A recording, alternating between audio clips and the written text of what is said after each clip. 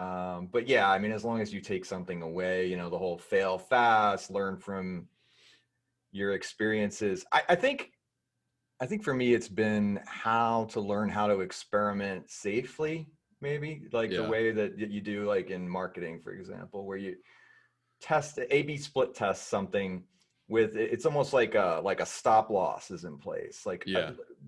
properly plan your experiments. So instead of dropping $100,000 into a thing that like I don't have product market fit on, I would do a little bit better thinking about I need to sell two, three, four, five of these before I make any consideration about how I'm going to invest to scale it.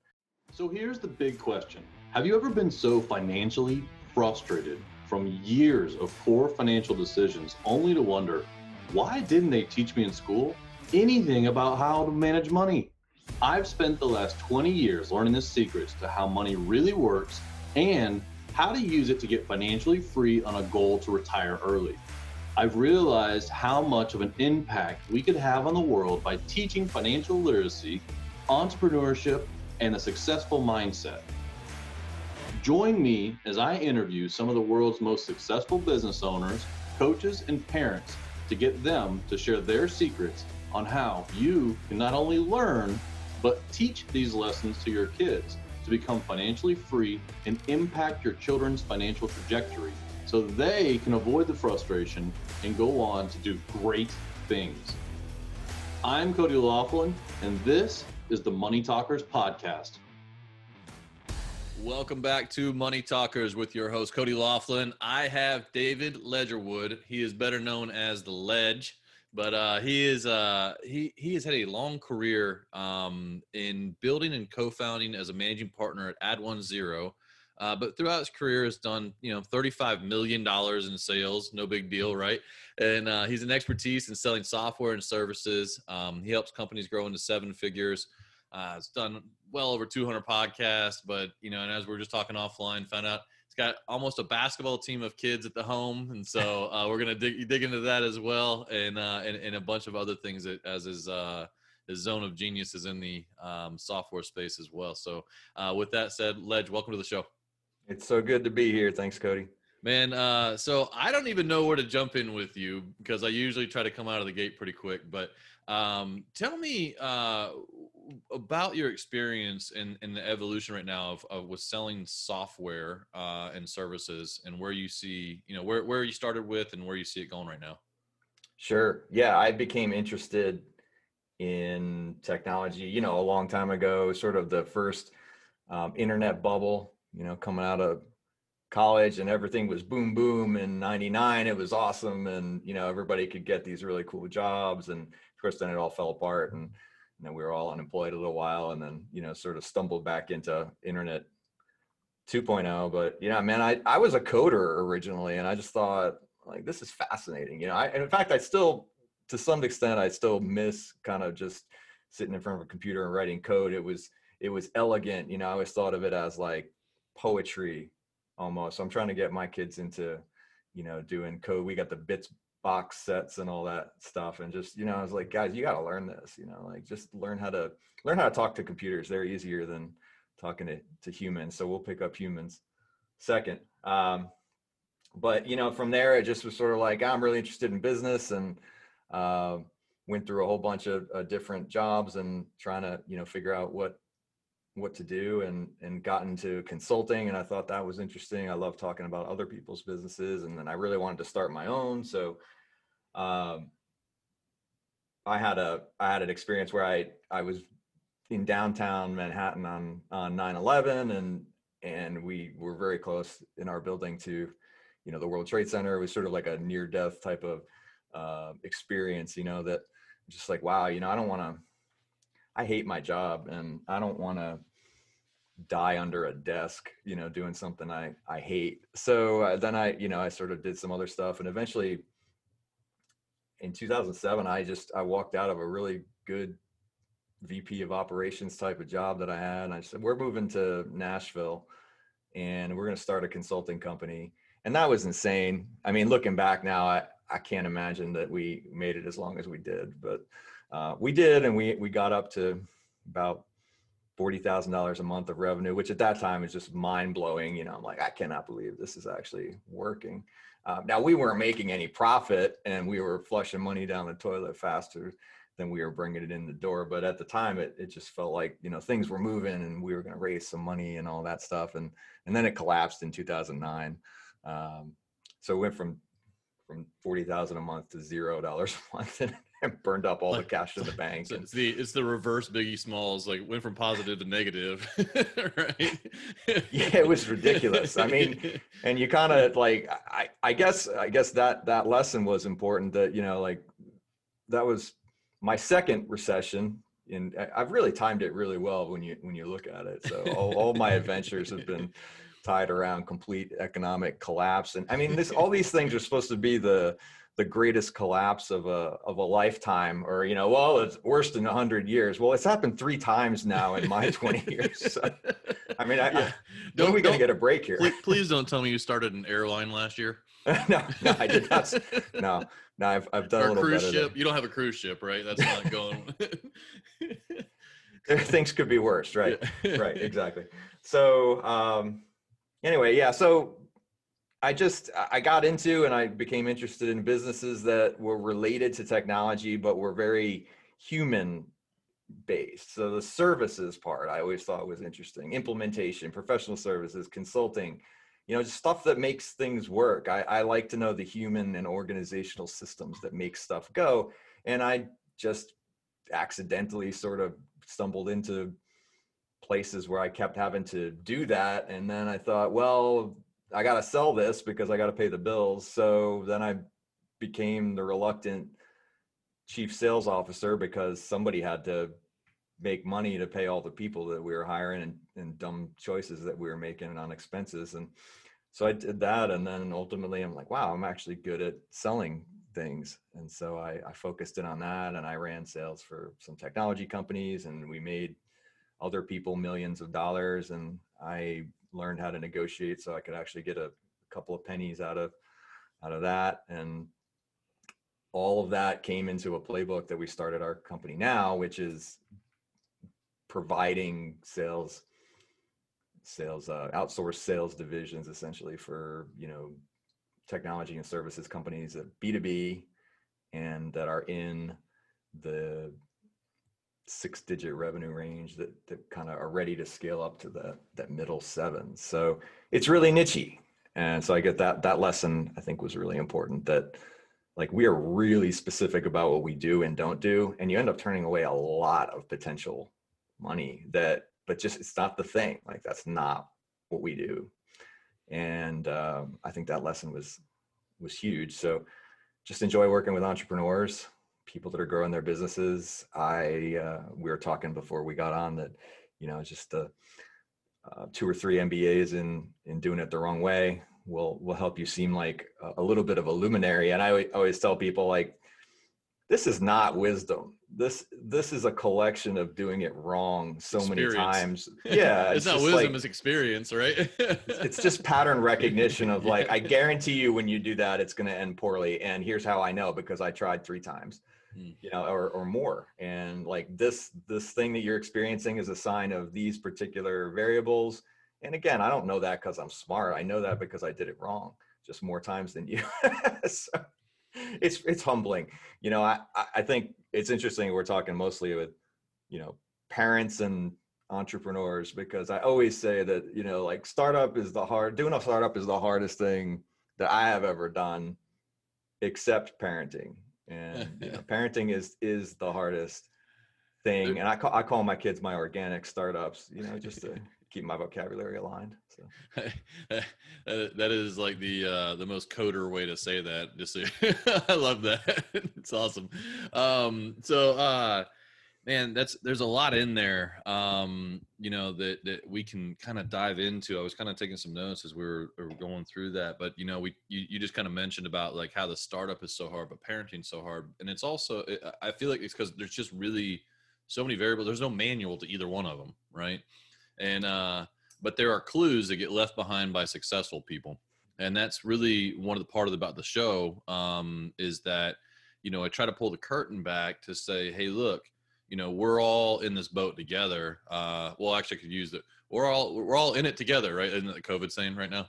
And so, but, which Verizon just told me while I was on hold for 2 hours yesterday that we're all in this together. So we don't have as many staff, but okay. Anyway, y'all work remote. Long tangent.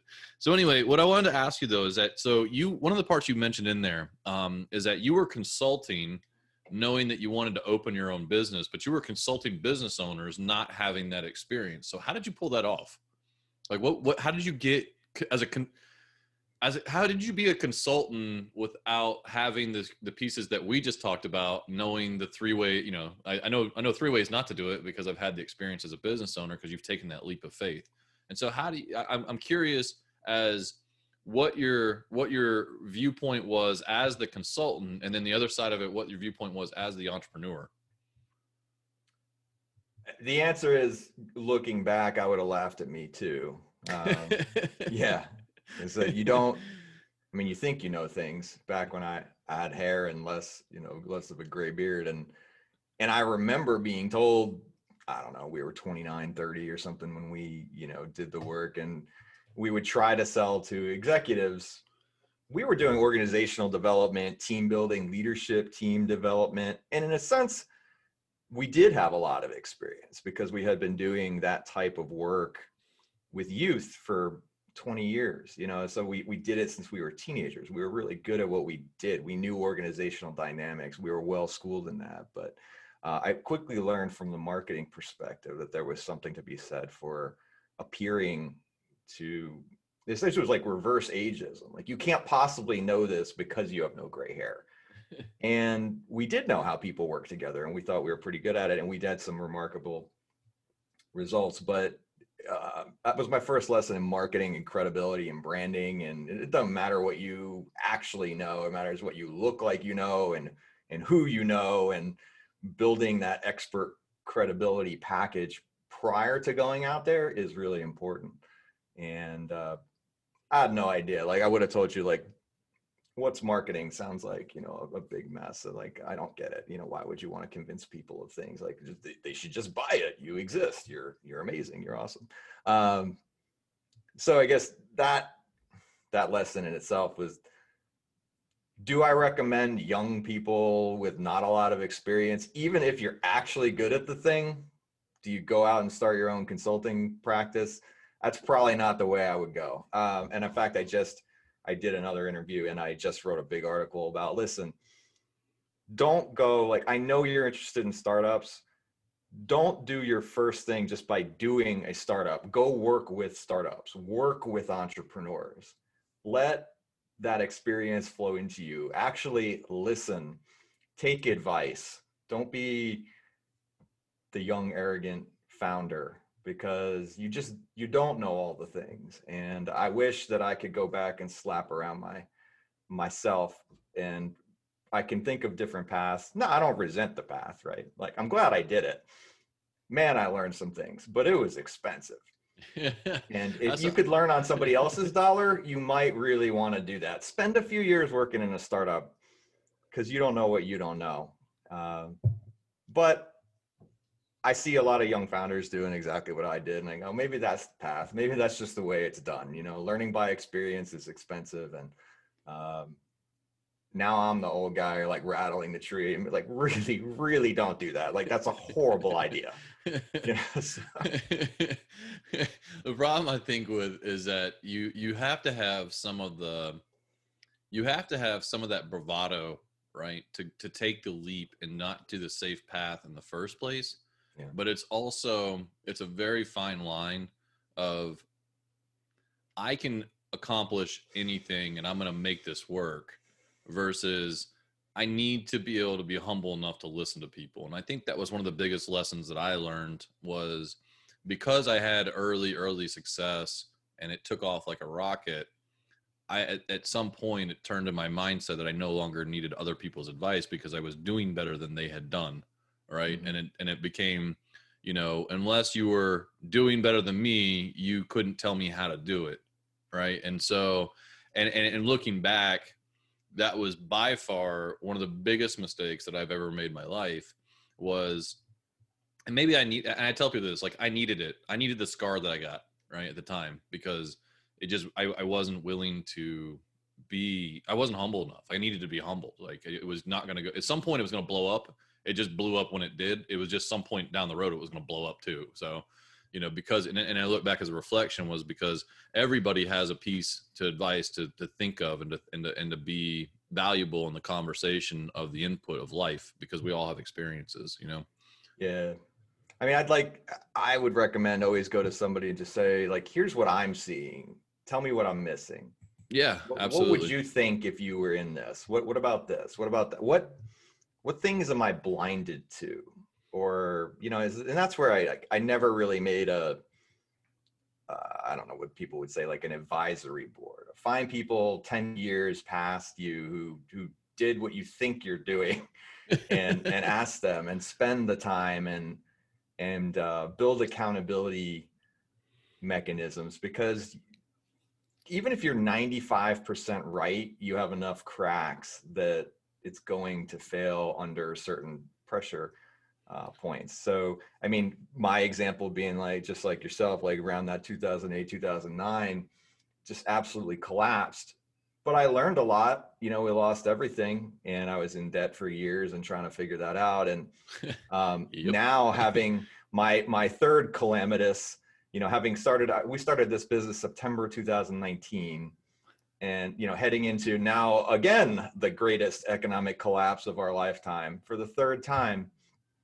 But we're in a great cash position because we knew that, like, I have had the experience where I can go to $0 of revenue overnight.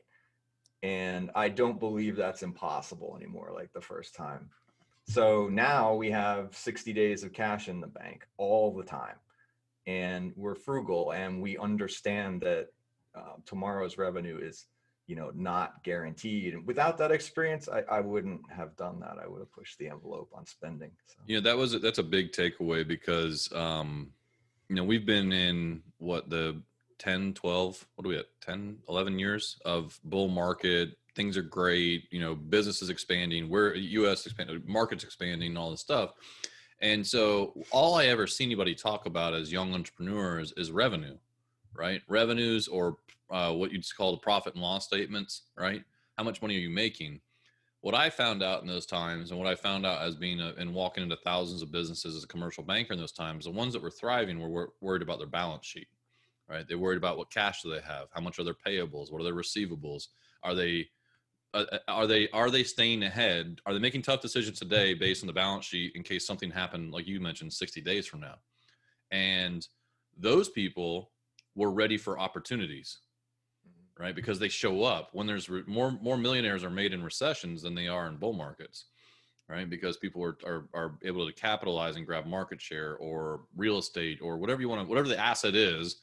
You can do it better in a recession because there's a lot more opportunities, because you have desperation of people that don't have the strong balance sheet.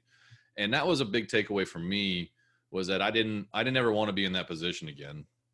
And now looking back, like, I always laugh because people were like, well, would you change it? I'm like, no, not now. I learned all these great lessons, and now I can talk about it, and it's fantastic. Ask me then. Absolutely. I don't want to do it again. I don't want to be in this position. It sucks. It's awful. And so I find as entrepreneurs that one of the biggest words that I find is resiliency. And I hear that in your stories. But it's also, it's a little bit more of just, not only can I get knocked down and get back up, but can I get up smarter than I was when I got knocked down? You have to wonder at some point, there's a blurry spot between resiliency and, sort of just stupidity. But I was going to say idiocy, but yeah, that's the same thing.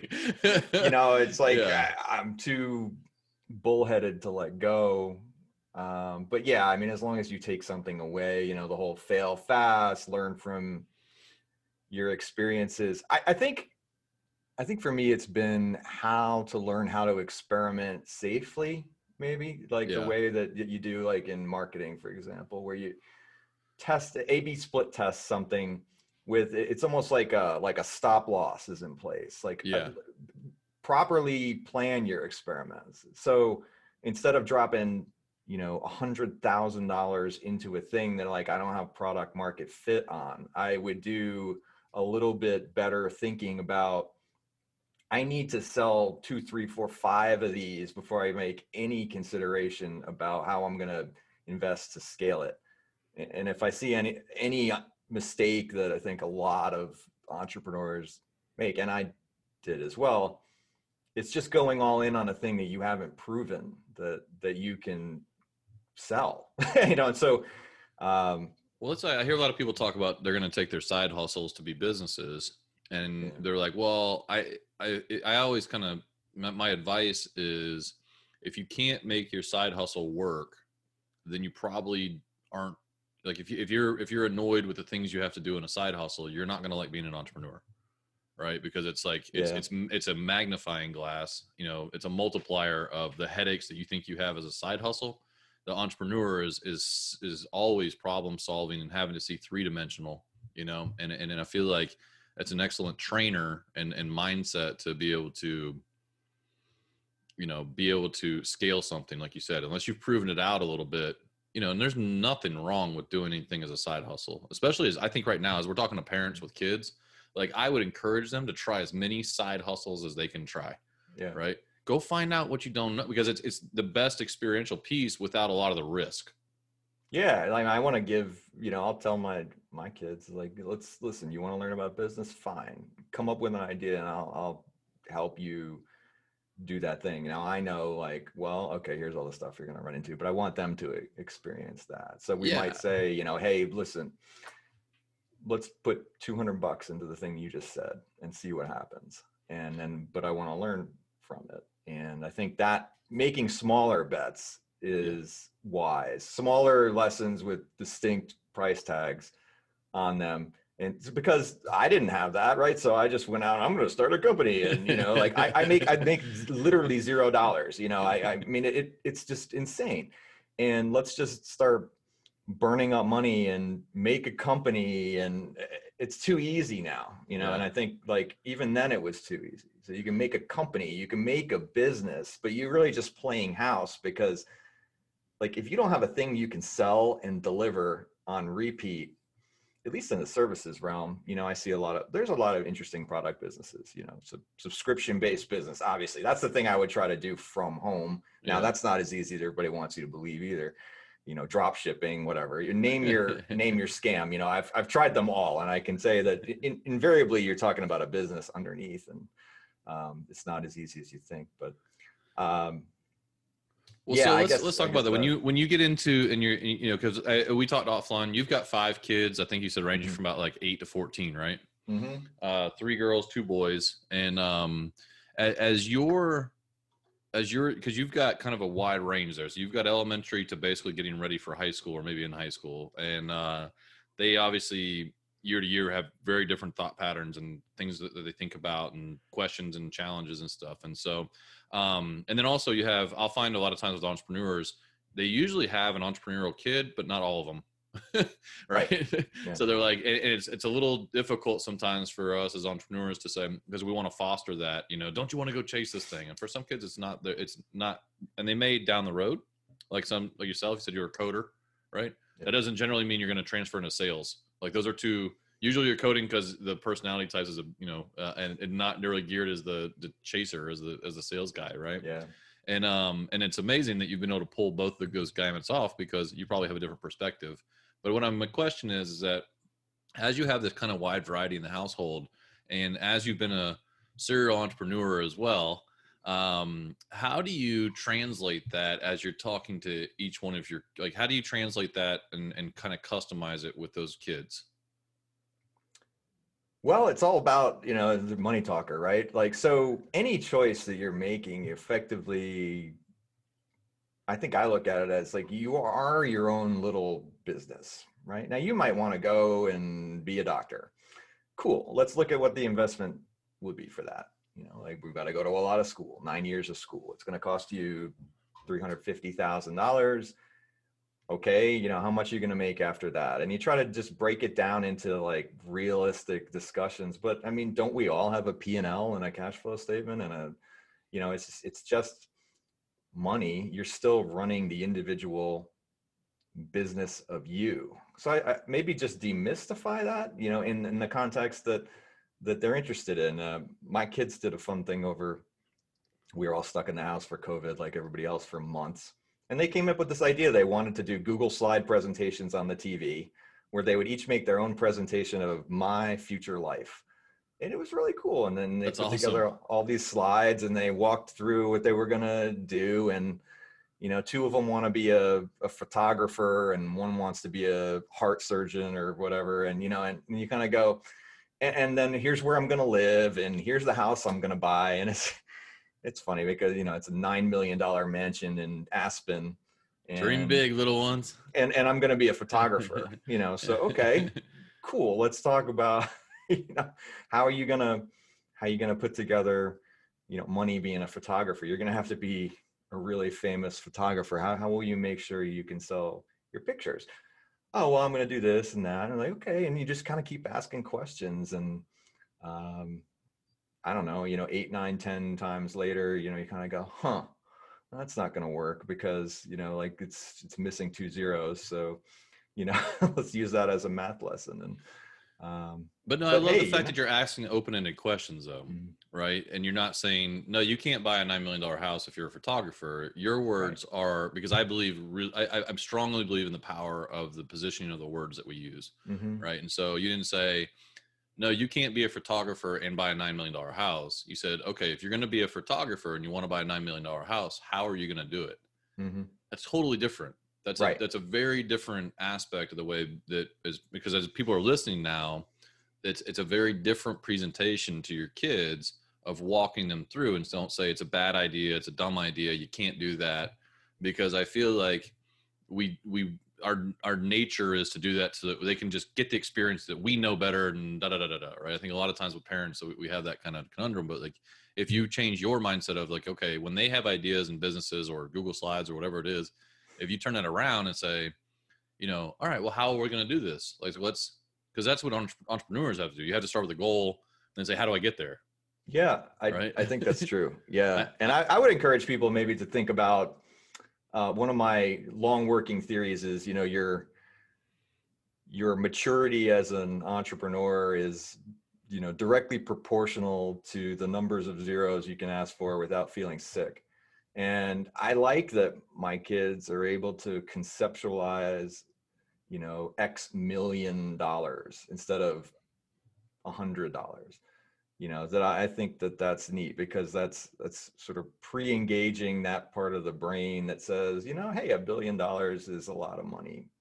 Cool. But maybe $1 million, 9 million, 10 million, you know, like that's a thing that we should think about. And that's attainable under circumstances. It is funny though, because stuff they come out with later, you're kind of like, wow, that's not what I said at all. You know, somebody somehow got the idea that, you know, Daddy makes $1 million a year. And I'm like, that'd be awesome. But you know, let's not go say that at school, because if I said I made $1 million sale, let's talk about commission here. Like you're walking away from the bake sale, or like Mr. Ledge only bought 6 brownies. Makes $1 million a year. My kid says that he makes $1 million a year and he can't afford a dozen cookies. What, you know, so he should build a wing of the school. You know, so yeah, it gets away from you a little bit.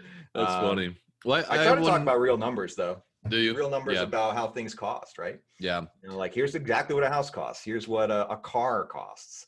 We were talking about homeowners insurance the other night. And my daughter was like, well, what is that? And I explained what insurance was. And I was like, and then she was like, well, how much does that cost? You know? And I'm like, ours is about $300 a month. And she's like, that's $3,600. And I'm like, great math, by the way. And then she was like, how do we afford to live? You know? And so it just kind of like sparked these things. I'm like, you know, when I tell you to be appreciative of the things that we have, like, this is kind of what I mean. And she was like, oh, I really had no idea, you know? And so I think there's an opportunity to, you know, that fear is not in me. Well, it's still in me, just as any parent doesn't want to talk about things like that. But like, I kind of have to, because I'm the money talker guy. So I have to, like, you know, massage my way through that. And I wonder, I want to ask you a question. So what entrepreneurial lessons do you take into the household? Do you see like running a business and then kind of running a household as being similar? Yes. And I'll tell you the biggest one I have, that my business partner is the operations manager, money person. Like, I mean, I am literally blessed to get to do selling. I sit on calls and I sell things and I come up with like strategic ideas and stuff. So my point is, get a partner that does the opposite things as you, because, and my wife, God bless her, is the CFO and the president and, all the things. Like I am the, once in a while I'll help on the big financial, I calculate and amortize, the loan on the car or, whatever, but let's make no mistake that I am not responsible for paying the bills and like making good day-to-day little detailed decisions. So I think what I bring home is like, this is the first business I've had where I go like, we are finally doing the right things.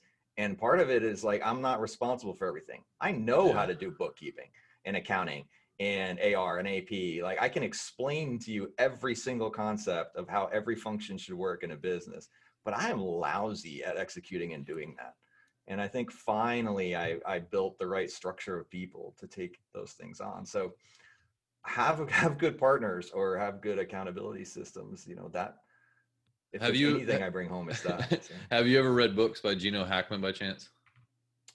So there's Traction. There's right? Traction. Yeah. We use Traction as our EOS for our business. So that is the system. Yep. Yeah. When we implemented that, that's when my business took off like crazy. Mm-hmm. And it was I had more time back. We had a lot more money in the bank, like that whole thing. But there's a second book, I think, called Rocket Fuel, where he goes into a lot more about being the integrator and the visionary. Mm-hmm. And so every time I've had a successful business, I've had an integrator. I've just said, and I heard that because you just said, well, I know how to do accounting. I know how to do this. I know how to do that, but you're not really, it's consistency, right? As the visionary. Yeah. And it just piles up and it gets worse and worse. And so every time I've had a success out of 14 businesses, I had 4 pretty successful ones. All 4 have had an integrator. And it's just, and I've seen that pattern. And so it's just, it's interesting to hear you say that because like you said, it's really good at the household to find strengths and kind of, I don't know. I don't want to say like your organizational chart, job descriptions or whatever, but like you take care of this, I take care of this. So there's a responsibility to somebody doing something. Sure. Right. Well, look how you design a business. Like you think of the extensive work we do for operating agreements and for like, how's every job description written and all these, and then you just kind of go in the rest of your life, you don't do anything like that. And I think that's instructive, like, I think the organization chart could be brought home. The personal organization chart could be brought to the house and probably do the same thing it does in business, right? Which is drop the noise, and give clarity. And somebody's supposed to do all these things, and we only have this collection of people to do it, and we have this much money, and we could either pay somebody else to do it or we can do it. And then you talk about opportunity cost, so that's I'm useless for like home, I can fix your computer. I don't know what to do with cars. Every time I try to do a home improvement or, a fix it up or anything, I make it worse. So we've just learned that in our family, like we got to pay a repairman for, those things. I will not be taking apart the air conditioner, but I can fix all the laptops and the iPhones. I live in YouTube University, and then my rule at my house is I give it a shot first, and then if I break it or if I go out there and I'm just like dumbfounded, then I call somebody. But I don't even because I've always been a keyboard guy, right? I've always been, and so it blows her mind. It blows my wife's mind sometimes that like the stuff that I can do now because I'm like, I just tried it and I watched 7 YouTube videos, and I don't want the guy who's selling the product, who's got this really premium like YouTube, channel, and it's got this nameplate shooting across. I want the guy who's in like complete mud gear, like, like mullet, and just is like, let me tell you how to redo a driveway. And I'm like, that's my guy, give me the real stuff. Yeah, I think someday I have the capacity to do these things. I actually have the interest in learning all those things and doing them, but time-based, and opportunity cost of time right now, it's like, I'm sorry, but if I can pay $30 an hour for somebody to do that versus, making 200 on the phone, I should probably, just give up the ghost. I think that's a lot of people though. So I work at home a lot, and I've been kind of semi-retired for 2 years. So this is where my whole growth has been in the last 2 years, is like I can go out and do projects now. So yeah, I I got would that. love to do that. I would really enjoy doing outdoor work and, I don't know, like landscaping and things, but let's just forget it now. Like, it's not happening. Well, so I love the name of your company, by the way. I love Add10. Because I at first I read it and I was like, oh, this is like a technology company. And then I read it again and I was like, Add10. Okay, now I got it. Like add a zero to your to your revenue streams, right? And so as you guys are building this, who should be reaching out to you and where do they find you? Sure. Well, Add10, so ADD numeral 1 zero.co. We don't own the .com yet. We'll get it eventually. And we are real specific. So if you are a B2B founder, of a services company with a technology flair, you care about technology, you're heavily involved in technology, but really you're a B2B services company. What kind of services company do you mean? Human heavy stuff. So consultancies, professional services, technology companies that have an implementation track. So you have to pay to build out or implement the thing. Agencies, very specific B2B providers, for example, of like specific marketing assets or things like that. Like just service, really. It's if I do a thing that is human heavy, is not just a straight SaaS play. Yeah, maybe is the way to think about it. Well, the reason I asked is because it serves people listening. Like, what is the services? What do they mean? So that's why I was asking. Yeah. I don't know, larger professional services firms or something like that. We have a lot of marketing technology types of stuff, or service provider for business. Really, if you sell a B2B thing, you probably know you sell a B2B thing, and it probably relates to technology. But we look for founders who have taken it into the mid six figures. They have product market fit. They're successful to a point. We are really excellent at scaling things that work into the millions. We are not a go-to-market person. If you don't have revenue, we'll talk to you and tell you what to go do, but that's not our business. So we want to build scalable revenue systems for those types of companies. That's awesome, man. And there's a big lesson in that, which is identifying your avatar and knowing your niche, right? It makes business. Like you said, you're turning away more business, but it's actually better that way because you're serving the people that you can highest serve.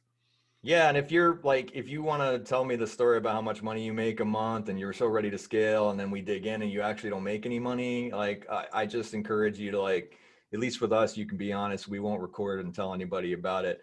But you and I were talking about, every business is trained now to if not lie, to embellish everything's great. I was told I saw a speaker one time and said, if somebody asks you how's business, you just say, it's unbelievable, because it could be unbelievably awful. And so, okay, fair enough. But, let's all be honest as founders. So no need to front with us. You can call us and say, if I'm pre-revenue, I don't know what to do. We actually have a community group where we have founders and sales professionals, revenue type people of B2B companies. We get together every 2 weeks on a Zoom and we just share insights. We'll have guest speakers, things like that. So we have resources for those things that you're not necessarily our client, but we will, we want to try to bring together and help that community. So. Awesome, man. Well, keep doing what you're doing, man. I love the focus in on this.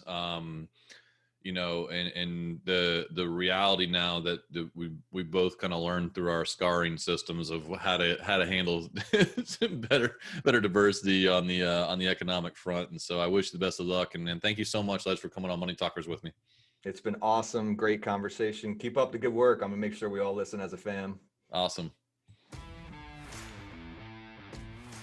Thank you for listening to another episode of Money Talkers with me, your host, Cody Laughlin. If you found this episode helpful in your pursuit of financial dominance, it really helps if you make sure to leave a 5-star rating and share it with your friends or family members who could use good financial information and entrepreneurial success tips. I invite you to join the Money Talkers community Facebook group. Open Facebook and search for Money Talkers to join today. Follow us on Instagram @The Money Talkers for inspirational mindset posts, encouragement, and investing tips.